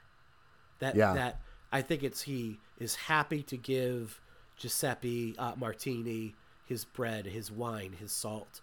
And he's happy, like, what a thing. Like, we're going to come and toast your home, and we're going to celebrate it as not just your family, but there's a community of people, saying, like, welcome to our community. Welcome home. That's right. And home is more than just those 4 walls. It is everybody within this area. But then kicking the door when no one is looking. Yeah. Kicking the door. But before that, I know, but I love Mary's reaction before that. Just as Sam Wainwright, he goes, "Oh, who cares?" Yeah. She... one of the things that, again, this was the first time I noticed this. During this scene, she's holding her belly. And I had never noticed that before. So she knows she's pregnant. Yeah.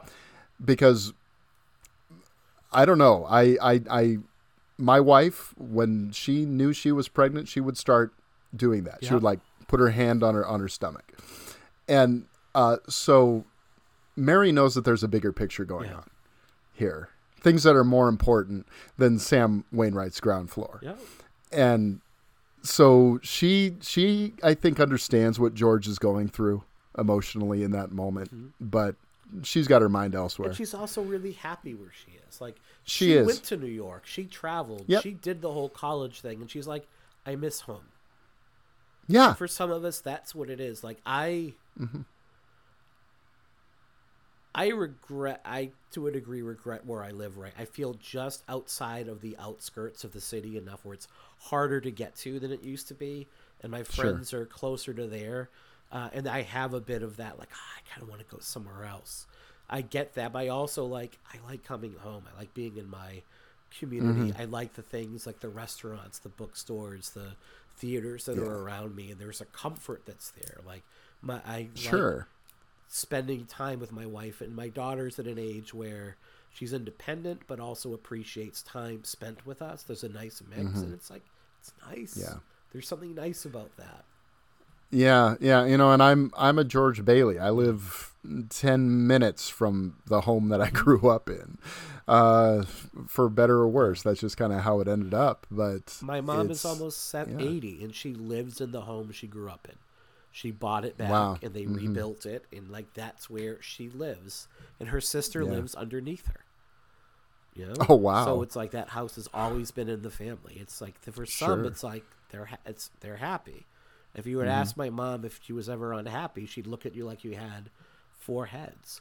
So we get the temptation to join Potter. Like the next scene is him puffing a cigar and sitting down. You get that great visual of sinking into the chair. I know. Yeah. Who is George angry at here, himself or Potter? Oh, gosh. I think he's angry at a lot of things. I think he's angry at his father for dying in a way. I think he's angry at Harry for, taking a job elsewhere. I think he's angry at himself for never just taking the chances that he feels he should have taken. And I think there are just lots of things, that are going through his mind during this scene. Yeah. And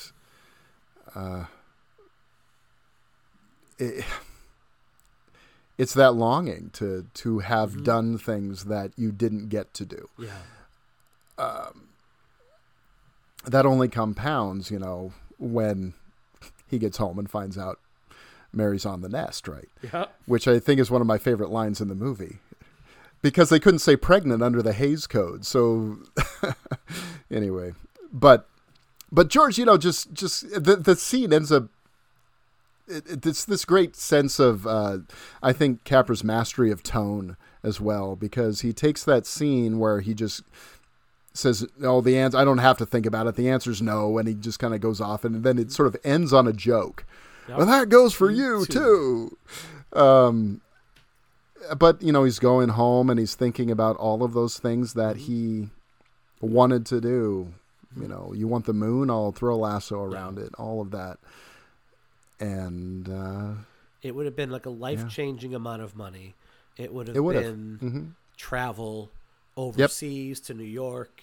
It would have changed his life. And there's a part of him that could justify it by saying, well, I'm still working for these people. Right. I'm still building our homes. And you could see it would be, again, that compassionate corporation. Every June, every corporation comes out with like Pride Wear for 1 month, right? And they profit for 1 greatly month. on it. Yeah. What would happen after 3 years when that contract is up, and now George is out, and Potter owns all of these homes? Right. Well, just that moment where he shakes his hand.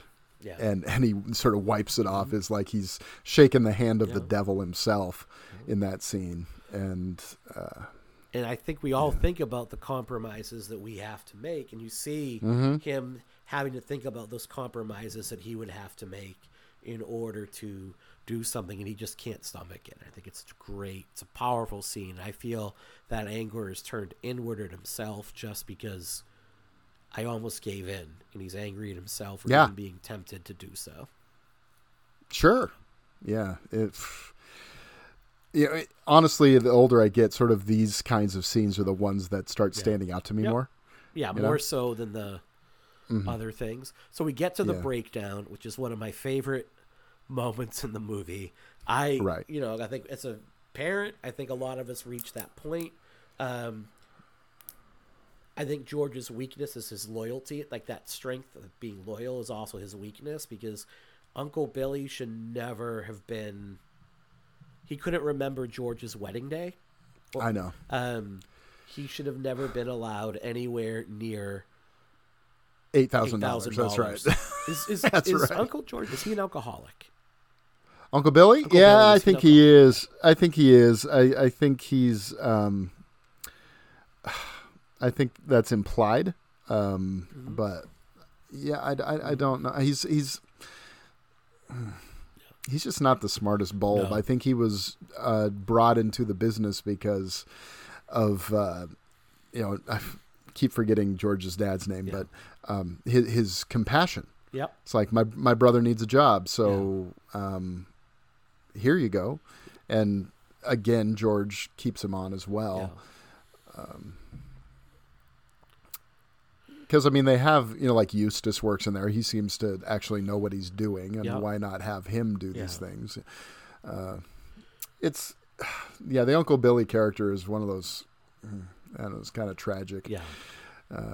You know that if George ever handed the business to Harry, Harry would not only be successful, but maybe even like more successful, because he'd be a bit more cutthroat. I think he'd be a bit more. I think he would you know, too. and I'm not saying he'd be another Potter, but I think he would be like, I'm going to benefit from this. You know that if Pa Bailey, because it's just as Pa in the credits here, if he left the business to Uncle Billy, you know that it would go belly up within about 30 days.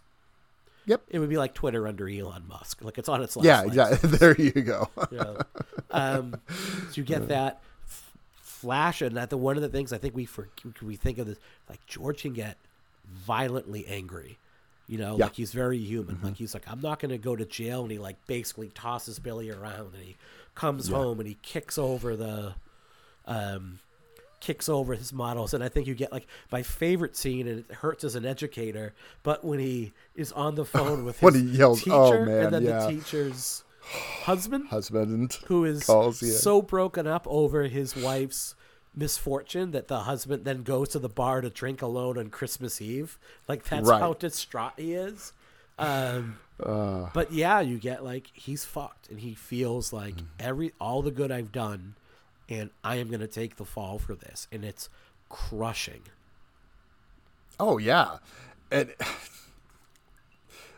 that's the scene that just sort of rips me apart more than anything, is where he's yelling at the teacher, but then it's got this sweet little scene between him and Zuzu in the middle of that too.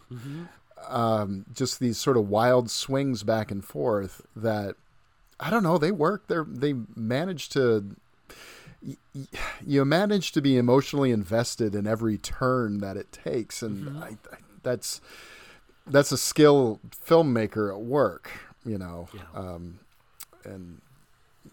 definitely can't deny that talent there.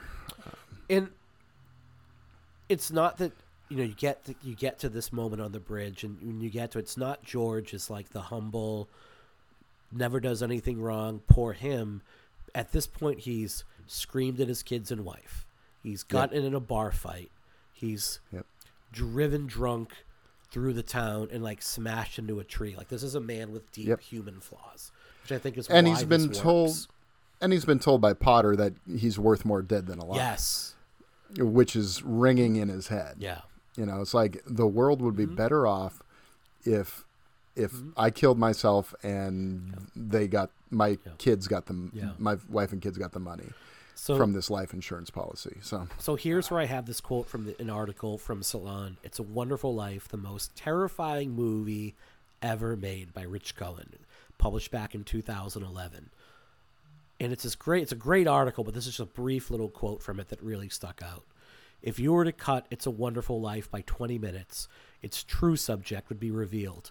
In this shortened version, George Bailey, played by a Jimmy Stewart, forever on the edge of hysteria after being betrayed by nearly everyone in his life, after being broken on the wheel of capitalism, flees to the outskirts of town, Bedford Falls, New York, where he leaps off a bridge with thoughts of suicide. And it's a wonderful piece of writing. Like, that right there really sums it up. And it's a great article. I'll link to it in the notes, folks. And it sums up his dilemma. And Brian, we get Harry, we get this idea, not only like, what would it be like if I was never born? Pottersville looks kind of like, I can see reading that quote from Capra how he would think this is hell. I know. Pottersville looks like a swinging good time, man. I know. Michelle and I had that same conversation on our episode of this too. It's just, and it was redone in Back to the Future too. It's that the town that Biff owns is like, hey, it's a luxurious hotel casino. You know? So. Yeah, I know. Lots of pool places, lots of, gentlemen's clubs, let's say. You got boxing, you got gambling, you got dancing. Yeah. Like, it looks like, I don't know what Violet's job is. Like, she's getting dragged out. Yeah. I think Yeah, I don't know. Whatever's going on there. Yeah. It's like, oh, she got herself in trouble again. Whatever she did. It kind of looks like the kind of place George would want to have traveled to in his. You know? It's like it's miniature Vegas here. Yeah. You know, but I know that's one of those things that.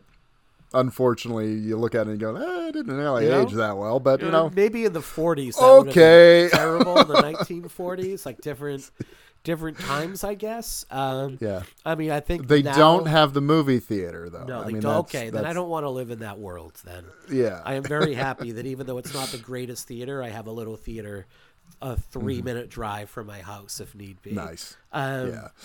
I would say if you redid this now, you would have to show the soul-crushing poverty that is suggested throughout the movie, and maybe some crime, and not, like the terrors of the miniskirt and the exposed knee, right? Calf, right? Well, we do find out, things like about the individuals themselves. Like Bert. Who his wife left him. He's living in a shack in Pottersville. A van down by the river. He's barely making it by. So I mean, there is that element going on. But you're right. It doesn't spend a lot of time showing us what this looks like as far as the negative effect on the people. I mean, I don't know exactly what's happening to Violet. She's being arrested for whatever reason. Which I'm sure it would not be the first time, even in the other world, she was thrown. No. Yeah, I mean, you get that impression why she's going to New York is to get away from trouble in Bedford Falls, Which trouble in Bedford Falls would be walking barefoot at night, that scene where... Right. Like let's walk in my bare feet. Yeah, like oh dear, it's 10 miles up there. Yeah. I think what you get is the sense of no one's, even though it looks pretty lively, no one seems happy. Right. And no one seems connected. Yeah. And I think that's ultimately, the tragedy of this alternate reality is that there is just sort of this coldness toward other humans. Because, like Mary, she just looks frightened because, she has no connections in this world. George's mother looks frigid. Yes. Suspicious. I was like, I don't let anyone in here unless I know them or they're referred to by someone I know. The light in everyone, like from Nick, from Gower, from his mother to Mary, like the light in everybody's eyes is pretty much gone out. Yeah. And I think that, the tragedy of disconnection, I think is, well, I mean, frankly, let's face it, that's something we experience now pretty thoroughly. I mean, I think the more technologically advanced we get, the various ways to be brought together seems to only separate us more in many ways. And you and I, without technology, you and I would not be having exactly. I know. I mean, right? It's so. I mean, I'm not saying that it's all bad. Right. Of course, that's I've mentioned the same thing to other people I've met through social media and the like. As much as I sort of talk about how much I dislike social media, there's definitely the upside to it. There's definitely this upswing to it all. I think the local community connections. Exactly.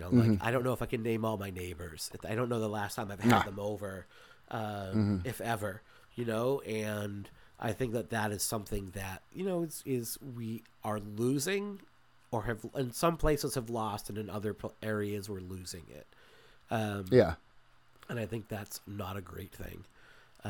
Well, I mean, when we came to move into this house, the only person that, welcomed us at all that was sort of like the older couple across the street, because that's sort of the culture they lived in and came from.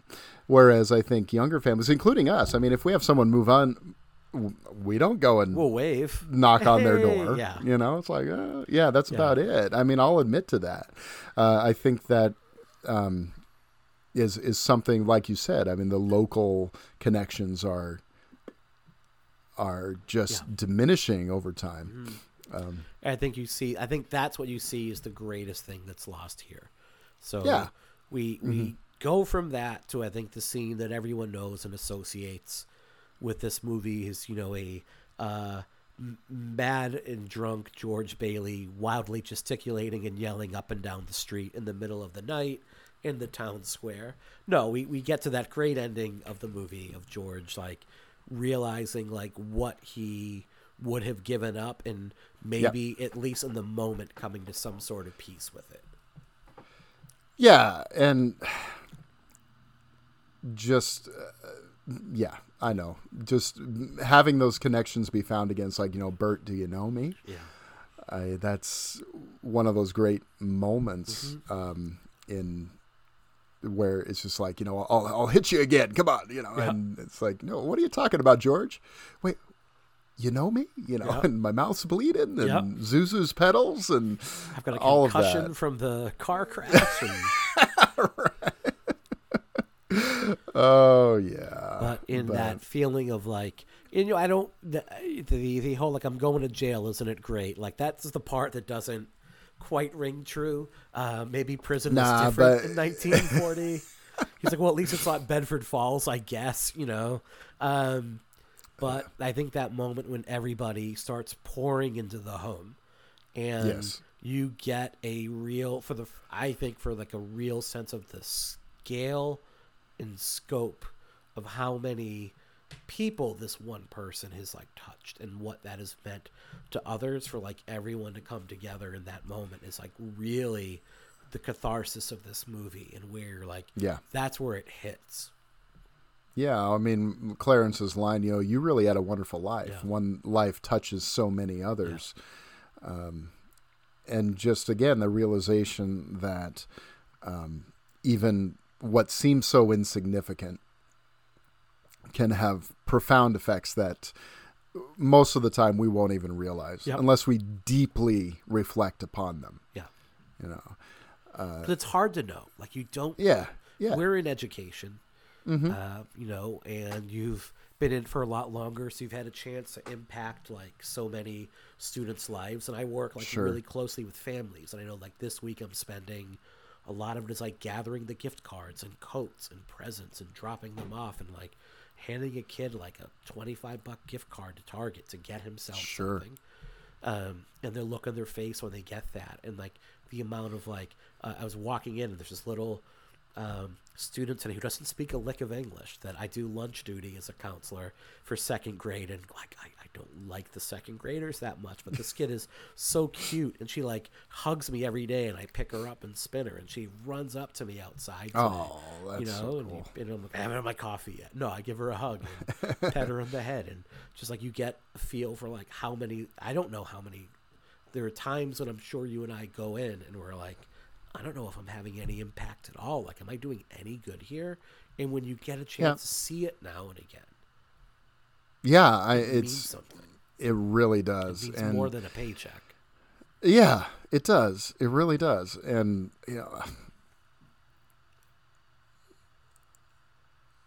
I'll leave it at that. I don't know what else to add to it, to be honest, because you said it well. We get the happy ending. You get that he's saved. Like, I love like the warrant is ripped up and everybody is singing. I think that has to happen. Like, you can't. I think the money is restored, and then because now it would be like the money's restored and he's still hauled off in handcuffs. I know. But I found this the last article I'll have quoted here. It's from December 2016, so it's 2 months after the election of 2016. We're right on the cusp of the Trump presidency. And it's a very scary time. And there's an article in Vox from Emily St. James. And I will link to the article in the notes, because the whole article is beautiful. And it's called "It's a Wonderful Life" is one of the best movies America has ever made about itself. And the crux of the article is like, we're as a country at that time looking at the post-war and seeing, not saying that we're morally superior, but seeing like what we're capable of when we work collectively, and we work collectively to do good. And that's very much what this movie is about. If we collectively work to do good, if we realize that we're more than the sum of individual parts, this is what we're capable of. So this article is from towards the end of it, and it talks about the ending, and not only the ending of the movie, but what happens after. So the movie ends in a moment of bittersweet catharsis, but it is also wise enough to know that life is long and life is often disappointing. On Christmas morning in 1947, 1958, 1972, George will wake up with less and less of that memory ringing in his brain, and might be tempted to despair again, to throw away his life or what he holds dear. George never did leave Bedford Falls. He never attained his most deeply held dreams. He got stuck, and that's difficult to discard. But what you do when you're stuck is often the best example of who you truly are. It's a Wonderful Life isn't an argument that George is a morally superior man, just that he's a moral man, surrounded by other moral people, and moral people try to take care of each other. The great kindness painted George at the end of It's a Wonderful Life suffuses every frame that came before it. It's baked in. Copper and Stewart, back home after the world nearly threw itself off a cliff, knew how easy it is to destroy our best qualities. They knew that humanity is only as good as it is kind, and they make a film about just that. Here in 2016, 70 years later, it bobs up to us like a message in a bottle from the past. Do not let cruelty win, it says. Reach out, hold on, help. Yeah, that's beautifully said. And that's ultimately at the heart of this film, but, other Capra films too, is that idea of being kind. That idea of, it's so simple. And I mean, it's almost, that's, I think, why it was so easy to just write it off as corny, is because it's something as simple as just be kind to one another, and connect in community. Exactly. Yeah. Yeah. When did being kind when did that become something we don't want to do any longer? That's so I think that's why that ending, that's like, to my brother, the richest man in Bedford Falls, that's why I just lose it every time. Yeah. Every time. So any final thoughts? This movie, every single time, it just affects me so deeply, and just doesn't lose an ounce of its power over time. In fact, I think if anything, it gains more. Yeah. I never get tired of this movie. Yeah. Honestly, as soon as we finished watching it in the theater, we walked outside and it was snowing, so that was pretty cool. I mean, that's not a normal thing around here. We don't get a lot of snow, so that was just like this magical moment. Yeah. And I was like, I could go watch that again. Yeah. We could go home and we could watch it again right now, and it would be just as powerful to me. It's just a remarkable piece, and I love it so dearly. Yeah. It's easily my favorite Christmas movie. Yeah. And it's just not even close for me. Yeah. So. It's a Christmas Carol told from the point of view of Bob Cratchit. Yeah. It's how I see this. It's for the Bob Cratchits of the world. Like the Potter. At the end of the day, Potter doesn't get picked up for, stealing $8,000. Like, he has $8,000 more in his wallet, but he's still all the poorer. Like, it's just nothing that he ever needed, nothing he can really do anything with. Everything he needs is already in his grasp anyway. So it's not about, there's that great SNL skit, the lost ending, which is amazing. But it's not about that at the end. It is really about the Bob Cratchits of the world, the George Baileys of the world, doing everything they can to make this place better. That's our episode. That's our very special episode on It's a Wonderful Life. It's, definitely outside of the norm of what we typically do here. Brian, I thank you, because I get a chance to talk about something not horror for once. And like I said, I already talked about this movie on our show, but there's so much to be mined from it. Yeah. There's so much to be discussed. So I'm always happy to talk about this movie it's great to talk about something So like this with you. If our listeners, if the turkey is in the oven and it's still cooking and they've got time to kill and they're not done listening and hearing about It's a Wonderful Life, where would they find, what is your episode on that, and where would they find it? Yeah, okay, so it was our episode from last year on Movies for Life, which is the podcast I co-host with Michelle Egan, who's been on the show as well a couple of times. Yep. And we paired it with Scrooged, and so that was a lot of fun. That was, we chose our favorite Christmas movies. If you want to go a little darker, you could listen to our Christmas episode from this year, which was what has become probably my second favorite Christmas movie. Christmas Evil from 1980. Excellent. Yep.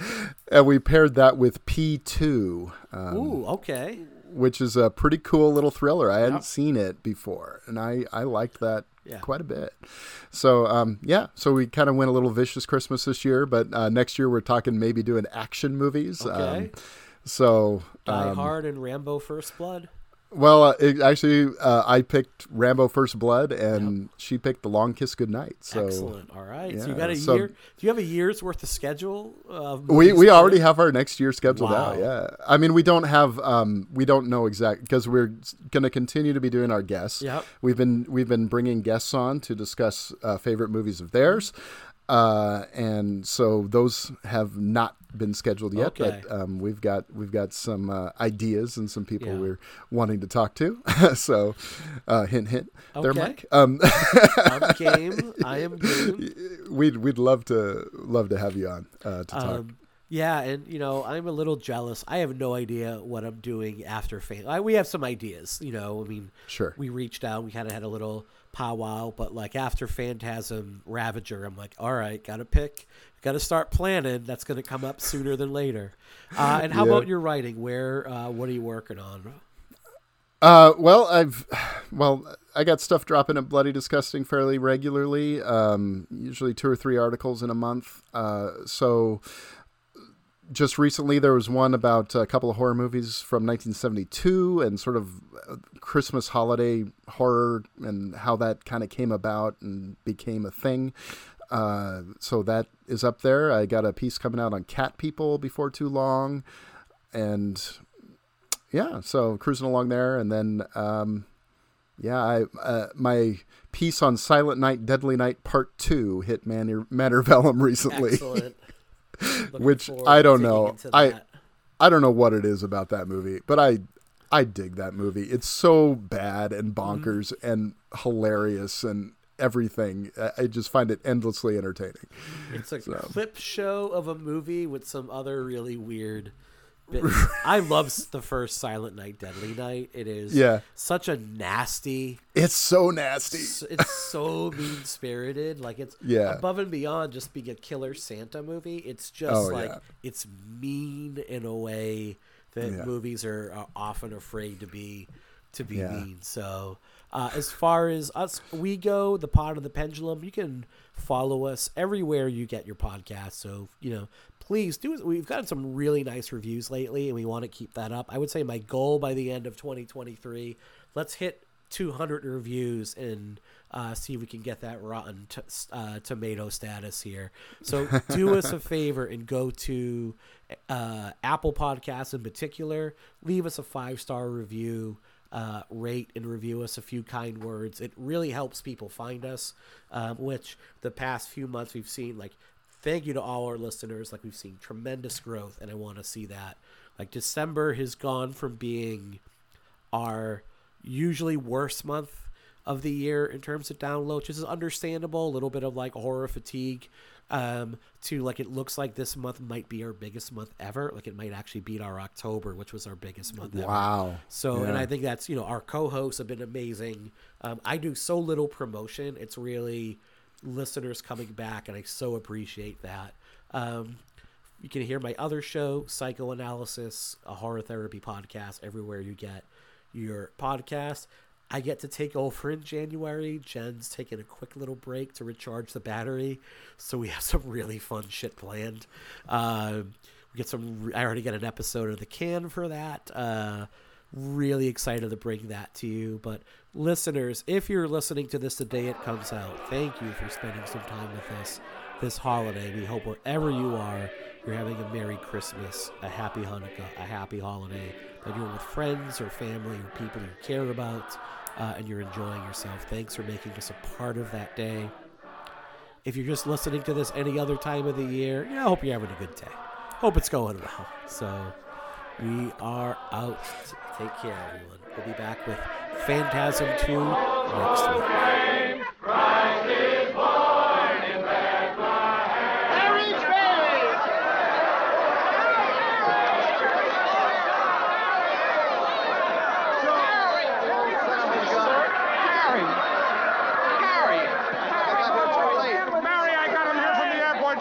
I could. The fool flew all the way up here in a blizzard. Harry, how about your banquet in New York? Oh, I left right in the middle of it. As soon as I got Mary's telegram. Good idea, Ernie. A toast. To my big brother, George, the richest man in town.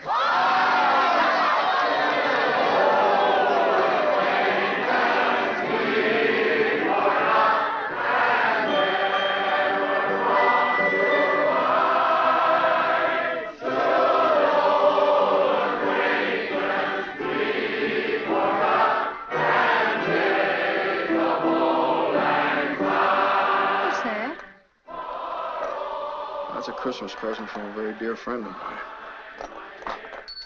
Look, Daddy, teacher says every time a bell rings, an angel gets his wings. That's right. That's right. Attaboy, Clarence.